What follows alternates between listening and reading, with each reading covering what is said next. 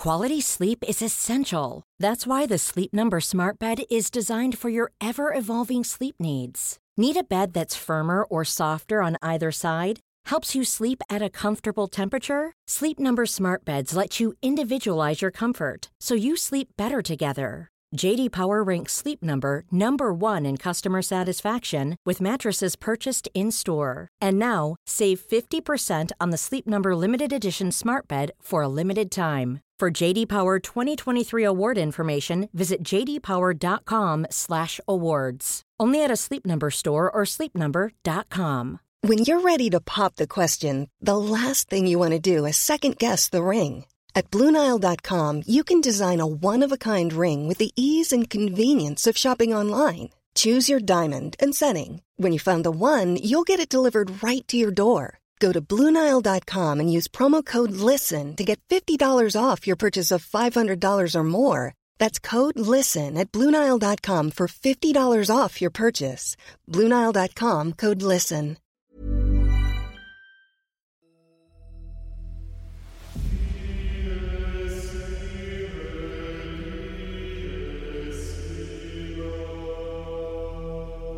George Bernard is one of the most important historians working on the Tudors today. Emeritus Professor of Early Modern History at the University of Southampton and a Leverhulme Emeritus Fellow, he is the author, as G.W. Bernard, of such thought-provoking and meticulously researched books as The King's Reformation, Henry VIII and the Remaking of the English Church, or Anne Boleyn, Fatal Attractions. His latest book is called Who Ruled Tudor England? And it's a fundamentally important guide to the dynamics of Tudor power. It asks, where did power really lie? And it also crucially examines the question by thinking about the scholars who have shaped our perception of how Tudor England was governed, because it's been a much contested field. Like everything George writes, it is both brilliant and combative, provocative and important. And I decided to speak to him about it for today's episode of Not Just the Tudors.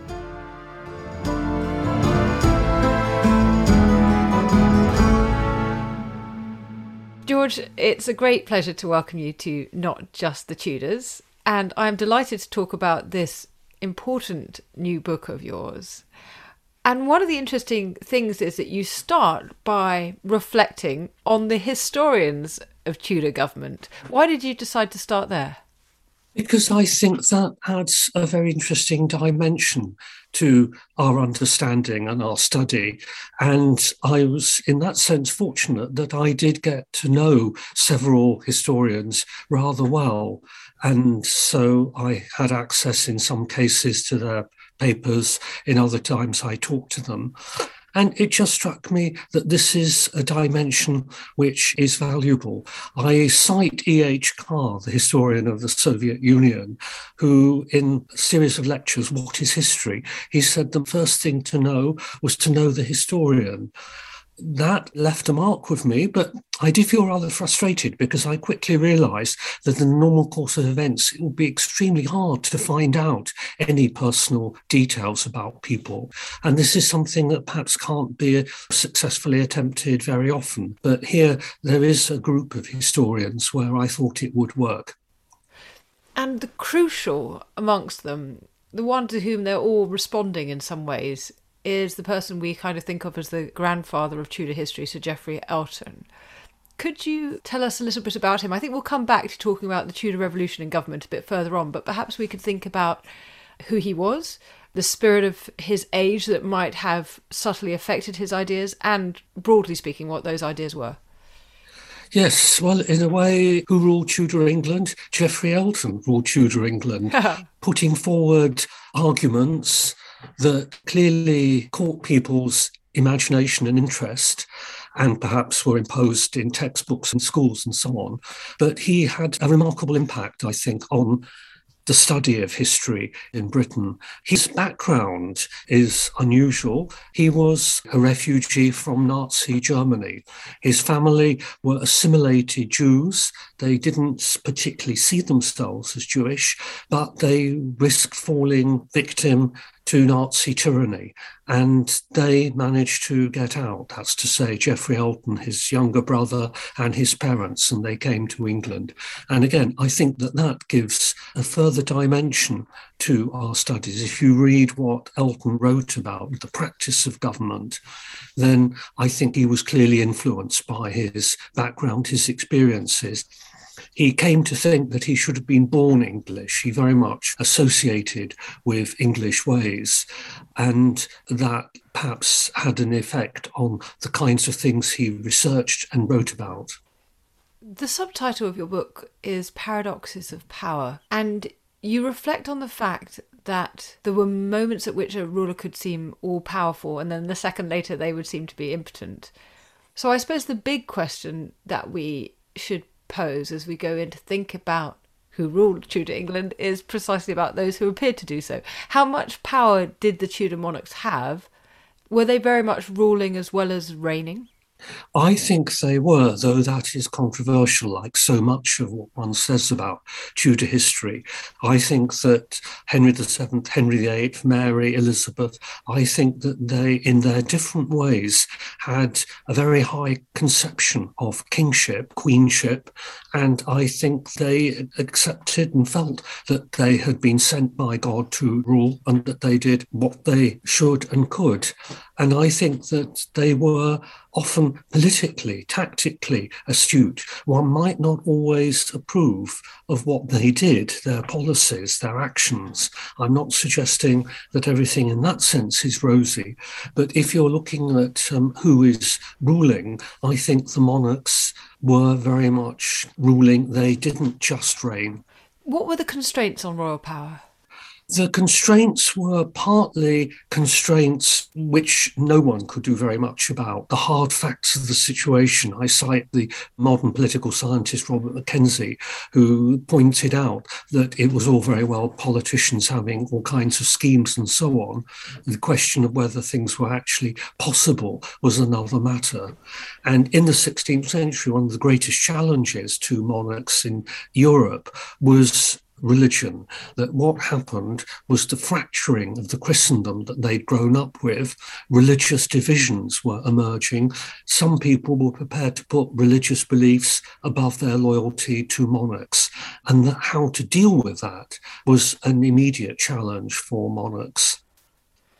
And I suppose one of the ways in which we see that being done, certainly under Henry, is about extending the definition of treason, or it seems to be extended. At least the definition of treason, Yes. or the law of treason, is capacious. Yes, the law of treason gave rulers the opportunity not simply to punish their opponents, including executing them at times, but to do so morally, with a moral high ground. To convict someone of treason is not just to say that they have behaved wrongly, they've broken laws, they have acted in their own interest, not in that of the realm.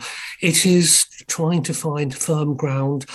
Everyone would agree that certain things were wrong. So if you could accuse people of such things, to that extent, your position was strengthened.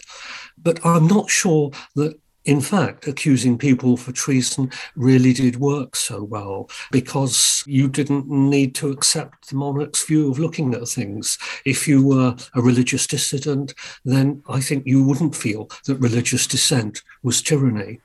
And of course, the rhyme, if treason never prospers, well, it doesn't, because if it prospers, it isn't treason.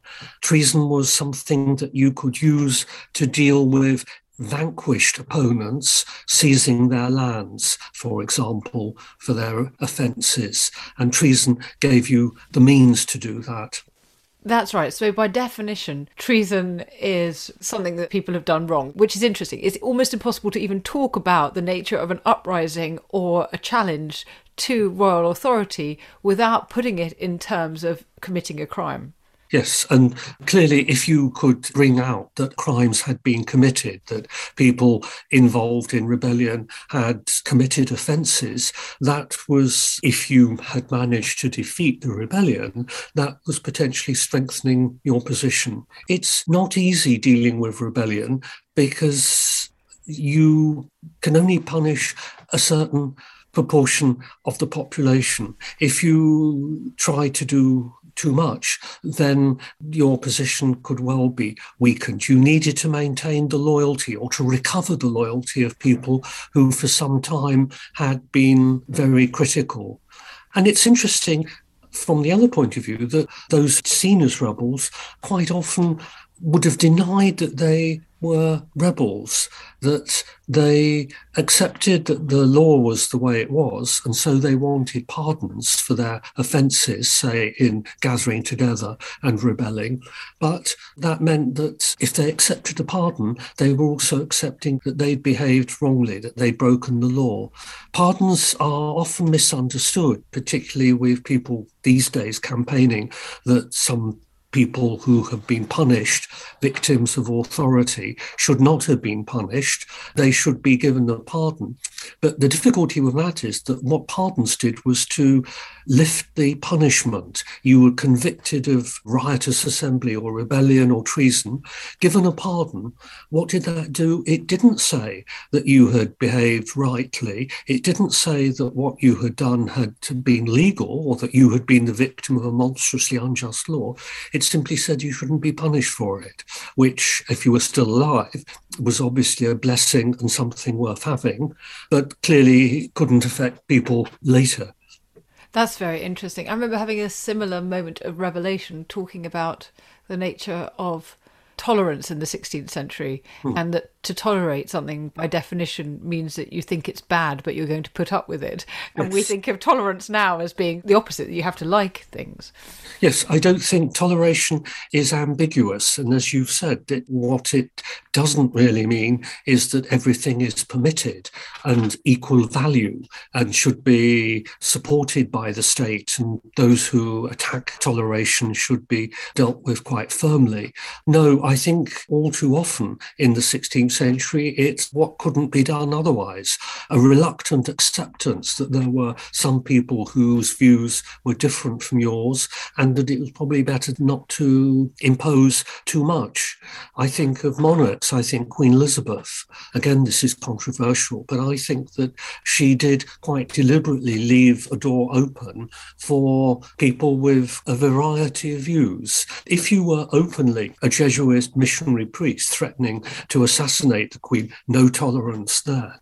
If you were an archbishop who wanted to have prophesyings, meetings of clergy where they would radicalise themselves, perhaps that's what Queen Elizabeth felt.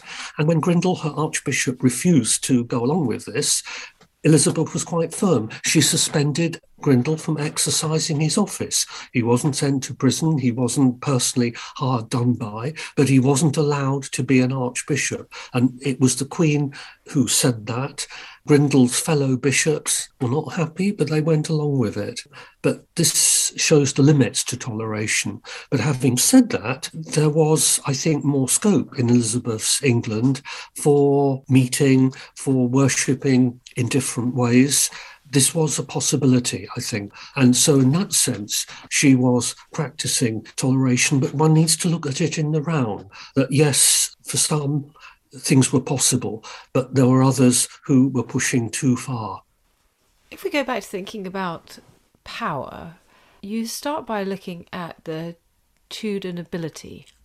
Now, one thing that's often said about the nobility in Tudor England is that they are declining. Is that true? No, it's not true. There are some individual noblemen who fall into trouble. Edward Stafford, 3rd Duke of Buckingham, listens to prophecies by a monk that one day his family will be kings. It's possible for a nobleman like Richard Grey, 3rd Earl of Kent, to gamble away his inheritance, and then they are dealt with by monarchs. Henry VIII had Buckingham executed for treason.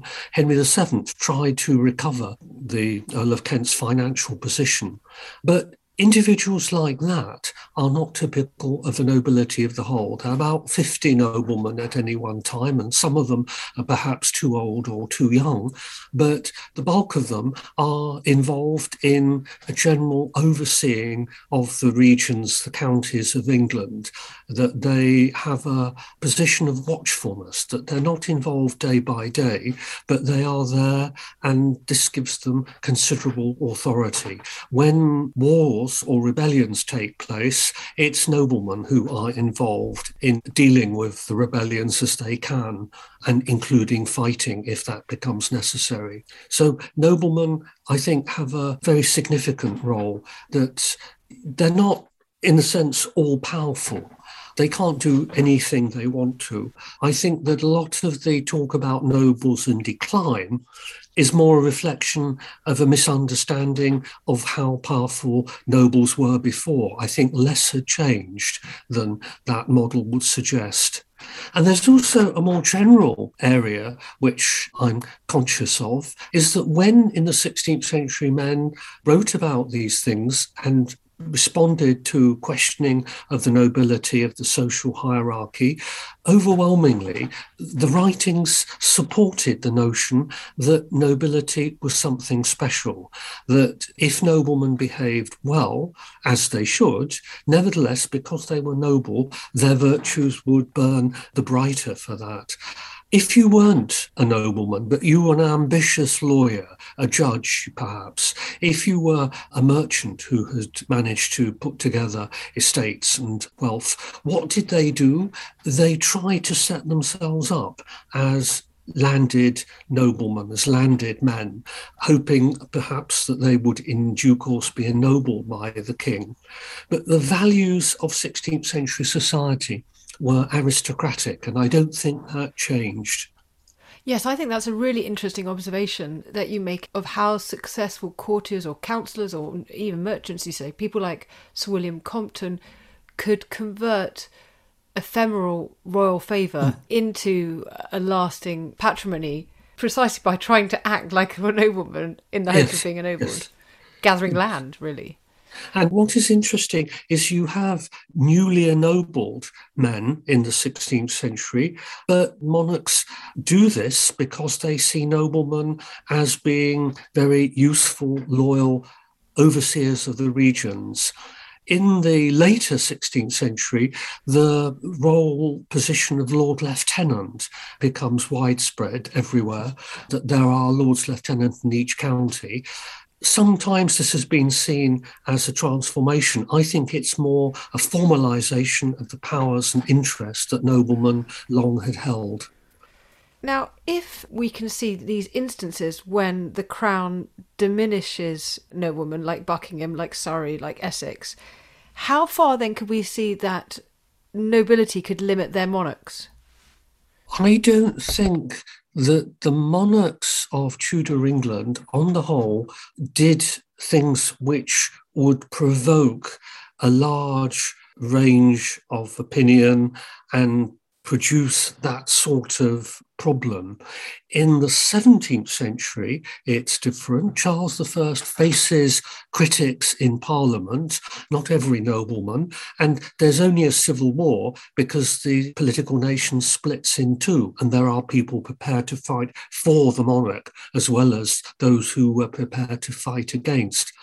And the same is true if you look backwards, that you will find in the turbulent politics of the late 14th and 15th centuries, noblemen are involved then in overturning monarchs who've been governing badly. A lot of the time, this happens in war. If a monarch gets into a war which goes wrong, which becomes expensive, which doesn't seem to be achieving anything, which is being led by the monarch's advisors who were seen as corrupt and self-interested, then there are possibilities. Things could change. And it's often in such circumstances that changes which have lasting consequences occur. But back to what I was saying earlier about the skillfulness of Tudor monarchs, I think that they managed not to get themselves into this sort of situation. What would you say then to those who would point to 1569, the Northern Rebellion, as being a noble uprising? it wasn't really a noble uprising, that more recent research has suggested that religion was a significant factor, and commons, gentry, many were involved. It wasn't simply or even mainly a noble revolt. If you look at those who were up in arms, they were not much connected with the noblemen. Looking at noblemen's patronage livery, the men that noblemen would raise if they'd been asked to raise armed force for the Queen, there isn't very much to suggest that this is a noble revolt. The Earl of Northumberland, I think, did feel aggrieved that he hadn't been trusted by Queen Elizabeth, probably rightly, and he reconverted to Catholicism, and that was one of the things that wasn't acceptable to Queen Elizabeth. She was, I was suggesting, tolerant, but not to the point of allowing open Catholic worship. And to do that, which is what happened in 1569 during the rebellion in Durham Cathedral, that was beyond what was acceptable for Elizabeth. Now, your point about the 17th century immediately directs our focus to thinking about Parliament. So how should we understand, and I'm aware this is a contentious question, but how should we understand the nature and role of Parliament when it came to governing Tudor England? I think Parliament was important in various ways.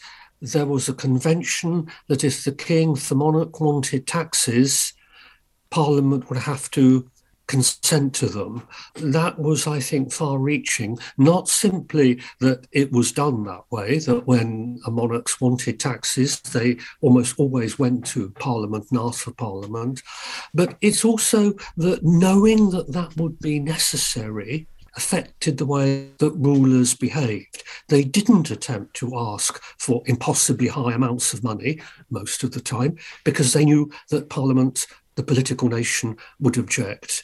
Governments didn't come up with new taxes because they felt that, again, this would be unpopular and they might have to yield. So to that extent, I think parliaments were a restraint on monarchs, not because they were trying to seize power from monarchs, not because they were interested in gaining some sort of sovereignty, but simply because they didn't want to pay vast sums in tax, or that they wanted to be quite clear what the taxes were for. Yes, it almost feels like there's a kind of curious instant of the dog in the night time going on when it comes to taxation or finance not being an issue between Tudor monarchs and Tudor parliaments. If we put it in the grand overview of history, it has been before, it will be again. Why is it not such an issue? Is it just because they're being very sensible? Or I think so, yes, because it could have gone wrong in various ways for the Tudors, but it just didn't in particular places. Henry VIII didn't get involved in a war which proved too devastating until towards the end of his life. And perhaps if Henry had lived, maybe then there would have been more protests of one kind or another at the financial burden of war against France, war against the Scots in the late 1540s. Henry, in a way, one may feel, was lucky in getting away with doing things. It's not difficult to construct an otherwise scenario showing Henry VIII in difficulties. In many ways, his son, Edward VI, and those who ruled in his name inherited the problems that Henry had created by fighting a war, by raising large amounts of money in taxation, by debasing the coinage. But it didn't come to a head in a way that affected royal power. There were rebellions in 1549, but the rebels didn't attempt to change the political structure. They weren't trying to trying to move away from a monarchical system. Their concerns were much more immediate and specific. Religion in the southwest, agrarian issues in East Anglia. How much do you think the money from the monasteries was ensuring the financial security of the Tudor crown as well? I'm perhaps a bit of an outlier here, but I'm not convinced that the monasteries were dissolved for their wealth. The wealth was taken. I'm not suggesting that it was all given to charity, to the poor, or whatever, or just husbanded. No, it was spent. But I don't think that was the main motive for the dissolution of monasteries. What I would suggest there is that it was religion. Henry VIII saw the monasteries as potential fifth columns, that his fiercest critics during the breakthrough of Rome had been monks and abbots. Not many, but nevertheless enough to wound Henry's pride, I think. And I think that the dissolution of the monasteries followed on because Henry saw the Pilgrimage of Grace, the rebellion in 1536, is largely to do with the monasteries.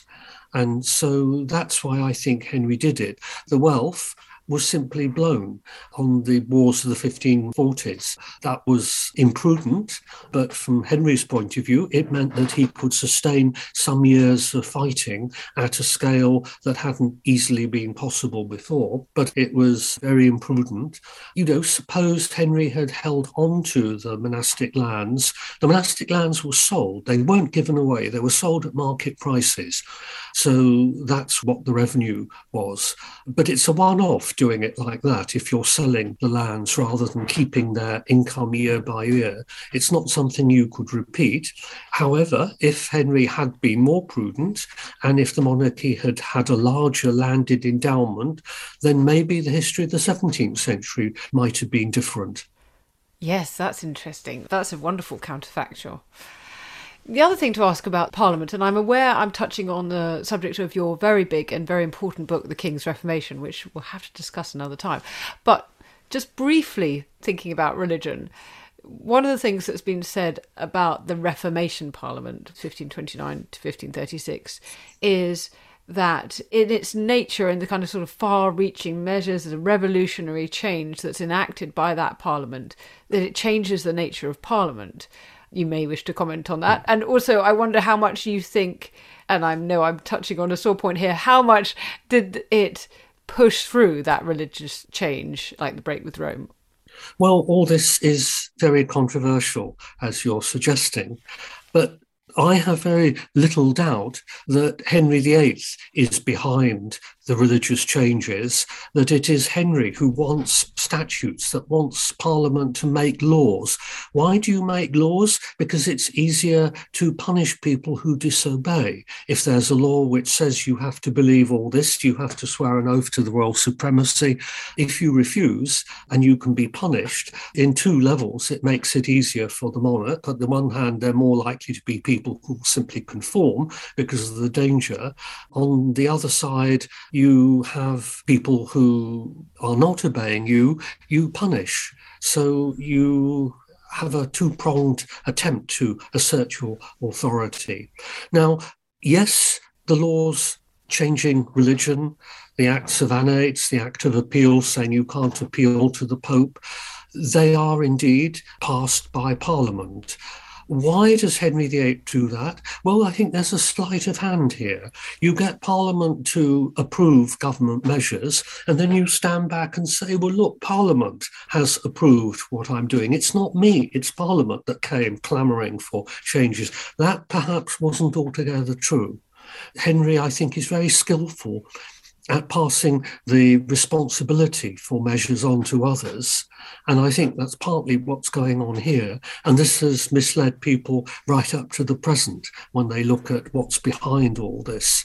So no, I don't think the fact that parliaments legislated on religion really increases their power. It would have done if you could show that Parliament in a majority, in a large proportion, wanted religious changes and wrestled with monarchs to get them. But it's not like that at all. Over the 16th century, in virtually every reign, apart from Henry VII, you find Parliament legislating on religion, but it's a different religion, it's a different settlement in each reign. Now, you allude there to how people have understood this, and this brings us to think about Geoffrey Elton's idea of the Tudor Revolution in government, which he said took place in the 1530s and was masterminded by Thomas Cromwell.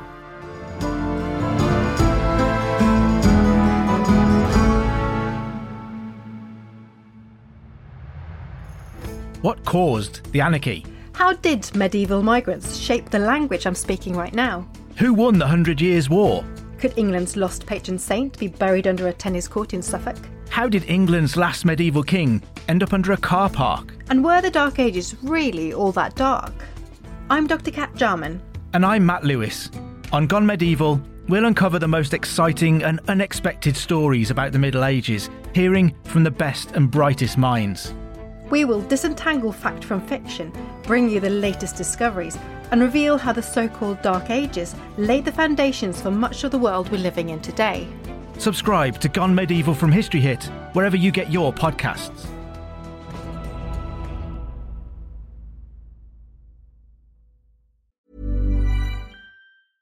How would you like to look 5 years younger? In a clinical study, people that had volume added with Juvederm Voluma XC in the cheeks perceived themselves as looking 5 years younger at 6 months after treatment. Look younger, feel like you. Add volume for lift and contour in the cheeks with Juvederm Voluma XC. Reverse signs of aging by adding volume to smooth laugh lines with Juvederm Volure XC. For important safety information and to find a licensed specialist, visit Juvederm.com. That's JUVEDERM.com. Not for people with severe allergic reactions, allergies to lidocaine, or the proteins used in Juvederm. Common side effects include injection site redness, swelling, pain, tenderness, firmness, lumps, bumps, bruising, discoloration, or itching. There's a risk of unintentional injection into a blood vessel, which can cause vision abnormalities, blindness, stroke, temporary scabs, or scarring. Talk to a licensed specialist to find out if it's right for you.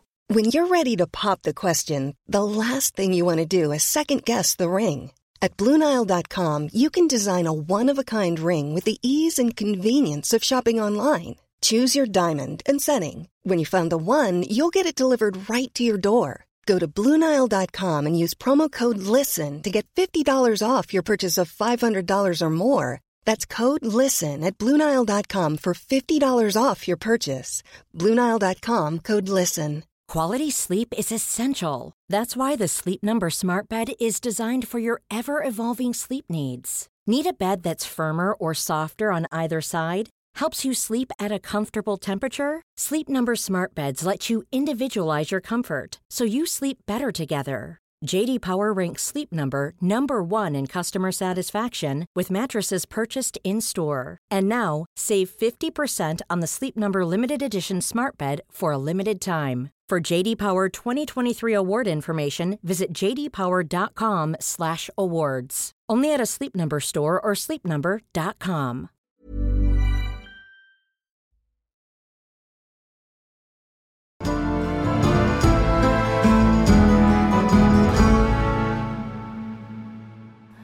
First of all, could you set out what Elton argued?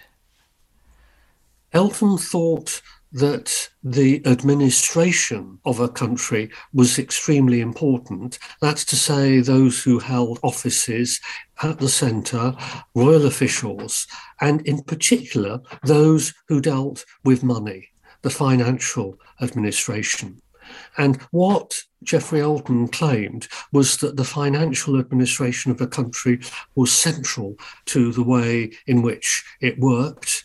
And he argued further that under Thomas Cromwell, Henry VIII's minister, in the 1530s, revolutionary changes took place in the way that money was administered. The taxes that were paid in, the rents from lands, they came in to the central administrative departments, the Exchequer, and a number of other departments.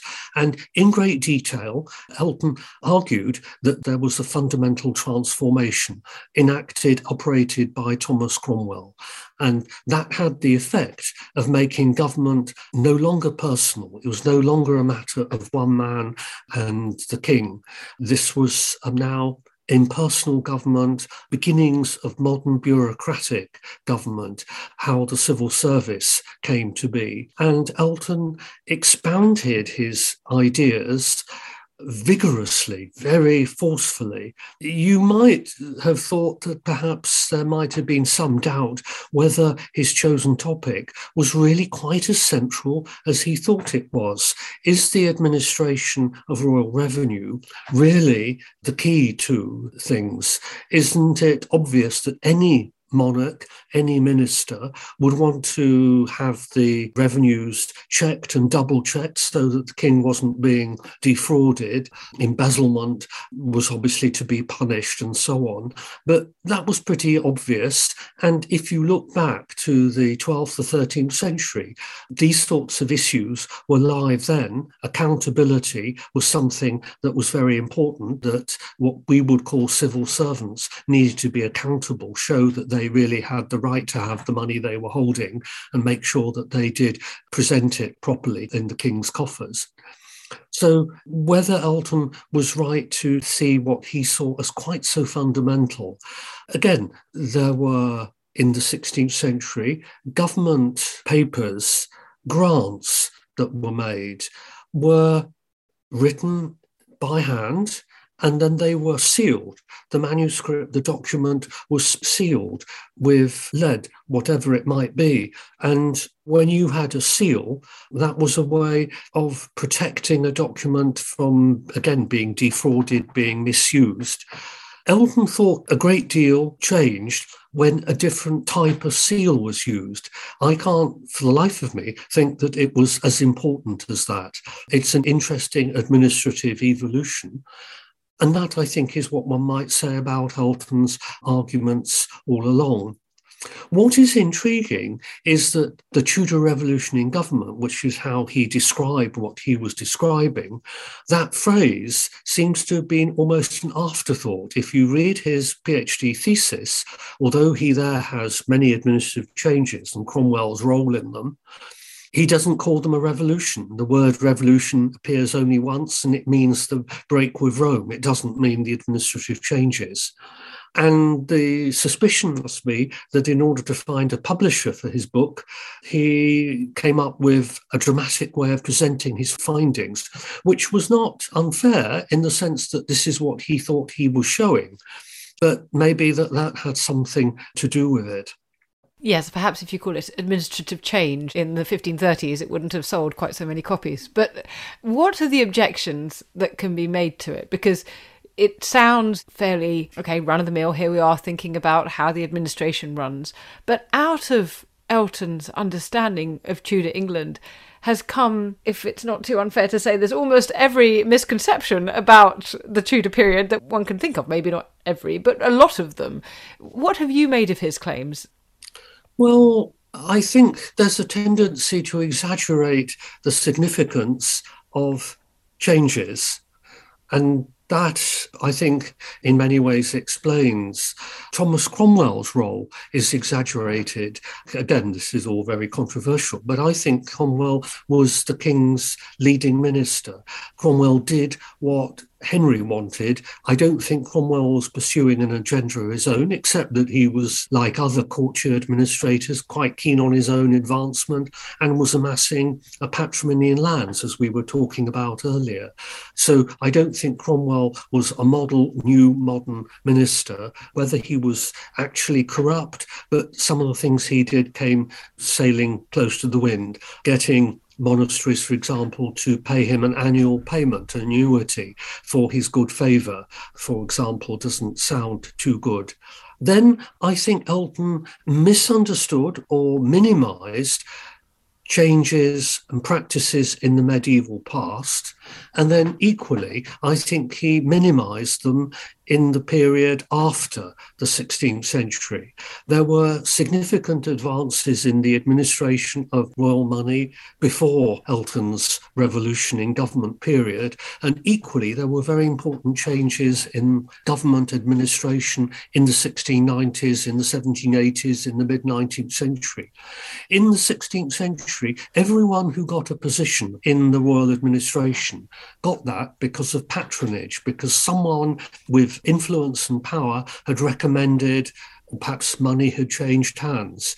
In the mid-19th century, you get a big change that civil servant is recruited by competitive examination. One can puzzle over whether that's the best way of recruiting people, but it certainly was different. And I think that Elton rather diminishes later developments as he minimised earlier ones. That's one general point. I think Elton went on to make claims for the Privy Council that all monarchs need a group of advisors, of councillors, ministers who advise them and oversee the implementation of policy. And I suspect such bodies always benefit from some sort of reorganisation. But I think that what Elton was doing was to take a quite small administrative change and exaggerate its overall significance, that there always had been councillors and that there should be some changes, that better keeping of records, that councillors once sworn in remain councillors for the rest of their various changes. I don't think that they necessarily have a dramatic impact. But I think if you're Elton, you make bold and dramatic claims for them. And I think that's one of the reasons why his views proved so influential and were accepted by so many. And crucial to his view was how it made Henry appear. Famously, he characterised Henry VIII as a bit of a booby and a bit of a baby. And then one of Elton's students, David Starkey, wrote about the role of the Privy Council and individuals in it working politically under Henry VIII. And perhaps the next stage from that is that he and the late Professor Eric Ives started to see Henrician politics very much as this struggle between competing courtiers who formed factions. And factional politics was then used to explain the downfall of Wolsey and Anne Boleyn and Cromwell. And you, of course, engaged in battle by journal article with Eric Ives about why Anne Boleyn fell. So tell us what you make of factions, which has become such a sort of dominant idea in the historiography. I have nothing against the notion in principle that groups of administrators, courtiers, perhaps noblemen, might, in some circumstances, gather together and seek to influence monarchs. I'm not claiming that that could never happen, but it just seems to me that in the reign of Henry VIII, that seems almost the last place to look for that kind of power. It seems to me that the councillors of Henry VIII's reign are much more servants of a tyrant, not squabbling amongst themselves, but more or less trying to keep things going without falling foul of the king and being very wary of doing anything that the king didn't immediately approve. I was very struck that Thomas Cromwell kept lists of things to do, and they would only have been seen by Thomas Cromwell and Thomas Cromwell's own secretary. These weren't public documents. These weren't made for posterity. And why do I think that they're so interesting? Because they begin, each of them, there are about 40 of these, by saying to know the king's pleasure, what the king will have done with. And then follows the person or the problem or whatever. And I think this suggests very much that Henry's on top of the detail and that he's making decisions about how, say, Thomas More or the Nun of Kent are treated. Thomas Cromwell doesn't dare implement policy, do anything of this kind without just checking that this is really what Henry VIII wants. And I think that that's very eloquent. So I would argue that Thomas Cromwell, like Thomas Wolsey before him, were very hardworking, very loyal servants of the monarchs, but that they didn't determine policy. They worked with the king. They fulfilled the king's wishes. That was their role. And what has pushed me to this view is evidence of the kind sources that I've just been describing. It seems to me very hard to make that work in a factional model of politics. I do think that, say, in the reign of Edward VI, when there is no monarch who has the capacity to wield ultimate authority, There you do, I think, get struggles between groups of noblemen, courtiers, administrators, and I think it does make more sense, or it could make more sense, to talk about that in factional terms. So it's not that I'm resistant to the notion, but I just don't think that they fit the circumstances, the sources of Henry VIII's reign. And one of the things that led me to that view was the work of Simon Adams on Queen Elizabeth's reign, in particular 1570s and 80s, where he argued that there was very little to suggest that there was tension between the councillors, that they were working together very much there again as the Queen's servants. Yes, I mean, I'm very largely persuaded by what you say, and have also gone into looking at the reign of Henry VIII, looking for evidence of factional involvement in, say, Henry VIII's will or the fall of Anne Boleyn, and gone in with an open mind when it came to the end of his life, particularly thinking, well, I didn't see it in 1536, but maybe I will in 1546. But still, it seems there is not much evidence of it, and there's a lot of assertion of it.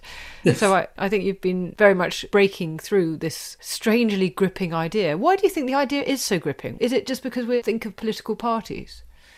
Jack Scarisbrick, I once asked Jack that question, and he mused that perhaps it was the decline of Marxist interpretations of history, that if you were then looking for something that could hold together a range of activity, faction had a certain appeal, particularly a faction which is discovered by historians, in the sense that is a historian making considerable claims. But no, I began long ago by looking at Sir William Compton, Groom of the Stool, close body servant of Henry VIII. And what I was expecting to find was an eminence grise. I was thinking that this will be, it's not Wolsey, but it'll be Compton who is making decisions. But it just didn't work. And one of the features, nature of history, is that historians put together a hypothesis, put together a model, link things together, see if they can make an argument. But sometimes you have to acknowledge that, no, this isn't going anywhere. This doesn't work. That Sir William Compton never did anything that we could call political. There's no sign that he had views about the financial administration or about war against France or the King's divorce. He died in 1528, so he wasn't much involved in that. But there's no sign that he did anything but amass a fortune for himself and serve the king as the king's close body servant. And that wasn't what I was expecting or hoping to find. I'm not suggesting at all that this is the case for someone like Professor Eric Ives, who is a wonderful historian, but I suppose it would be fair to say that when one has a hypothesis and the evidence doesn't prove it, but you still continue with the hypothesis, that's when we've run into bad history. That's a very good way of putting it. I agree, yes. And there can be a point where it's quite difficult to change your mind. But to be fair to Geoffrey Alton, he did quite significantly change his mind over the role of Parliament. He was one of those who saw the Reformation Parliament as very significant, as the transformation of the power of Parliament.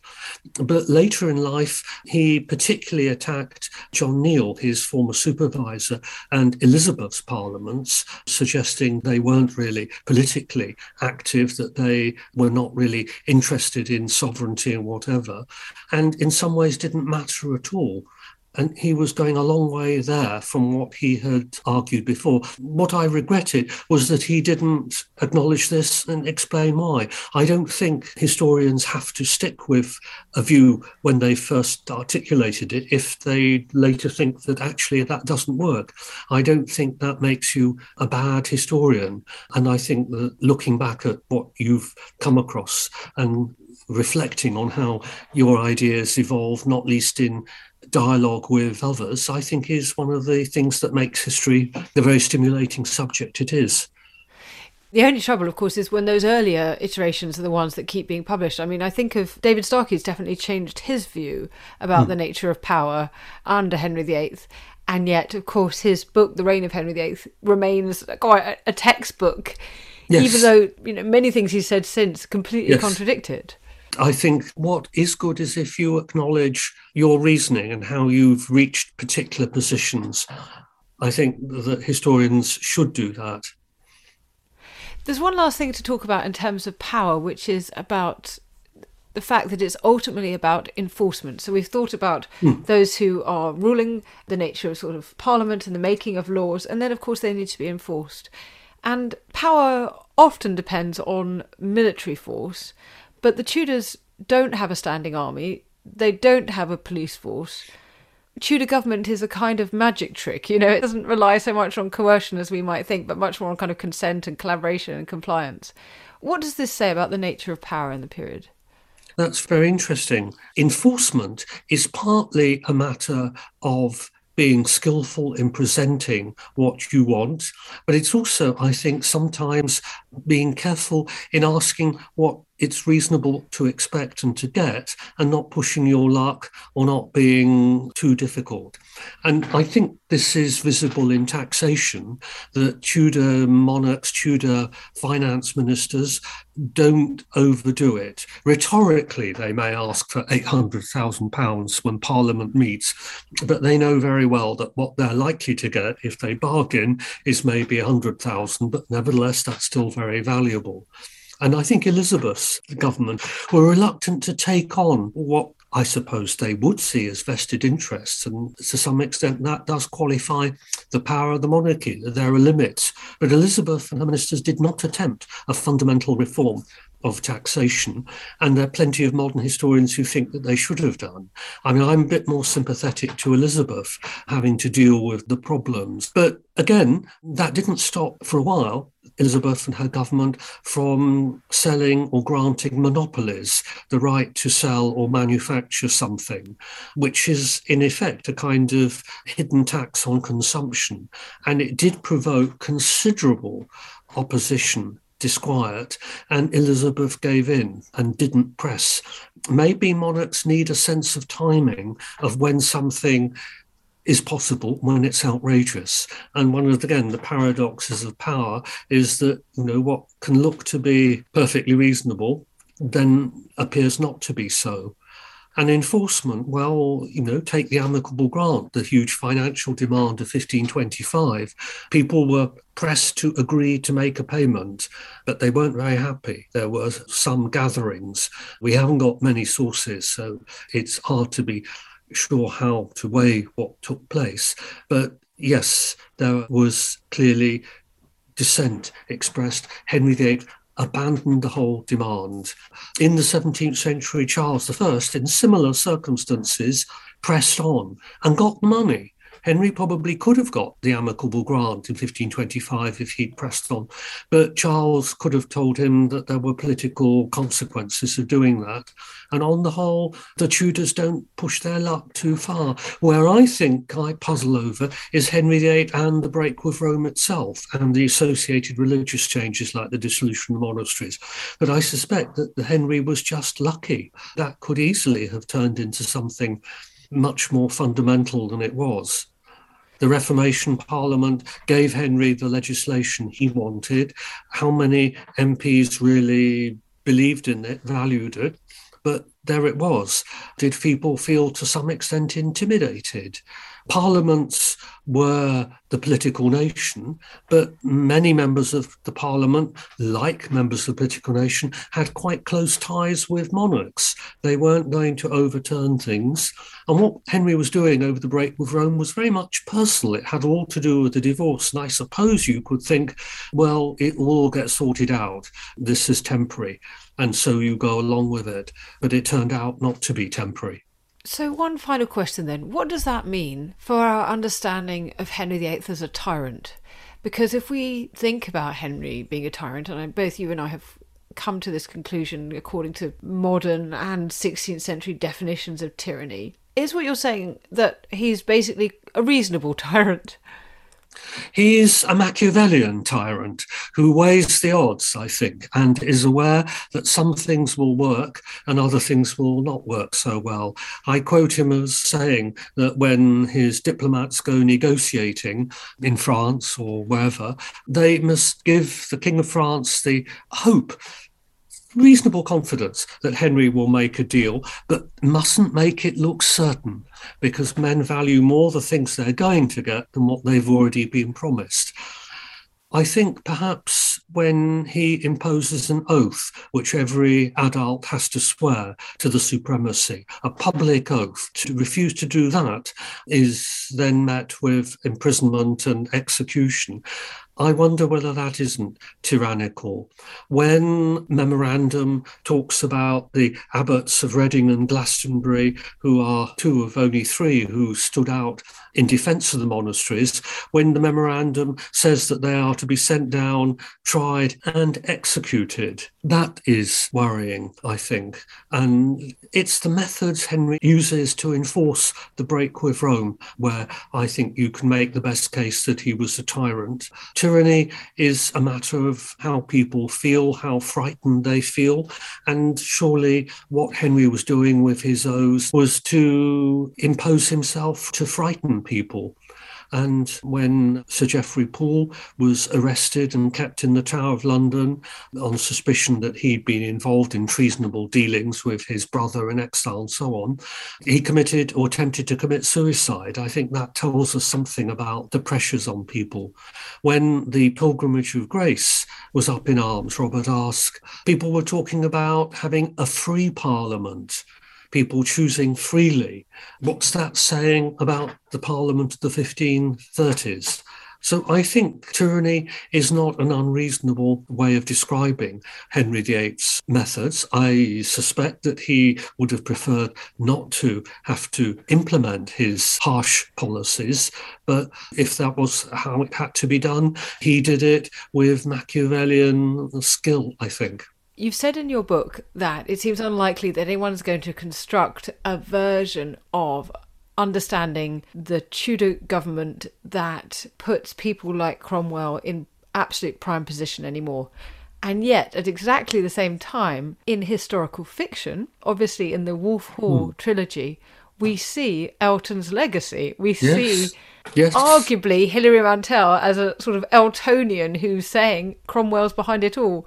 Absolutely, yes, indeed. And it's rather remarkable that in a way Elton's greatest legacy may well be the portrayal that's given by Hilary Mantel of Cromwell's position.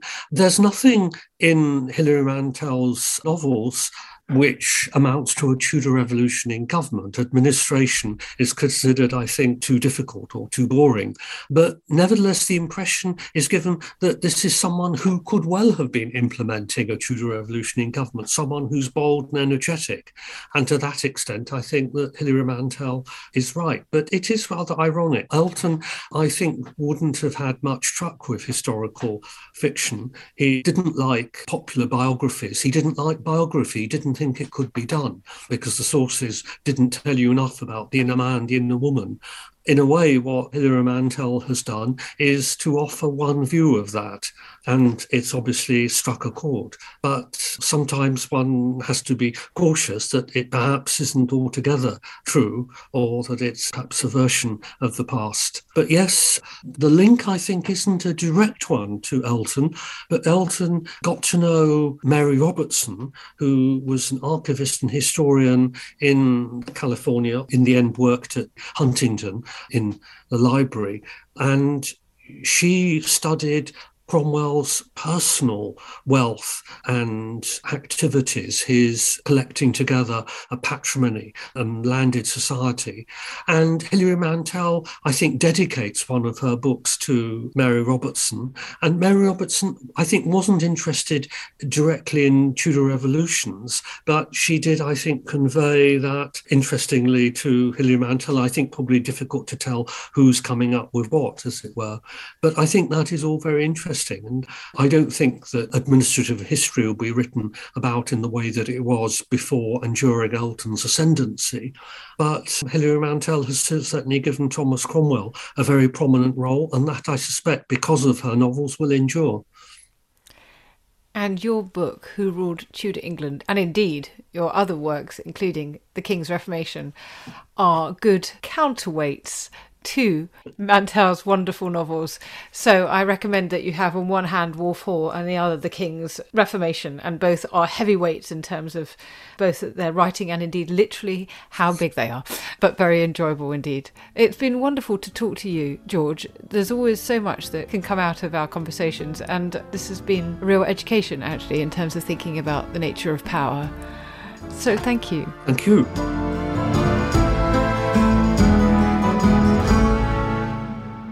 Thank you so very much for your support for Not Just the Tudors. Please do subscribe or leave a comment wherever you get your podcasts. I'd be delighted to read them.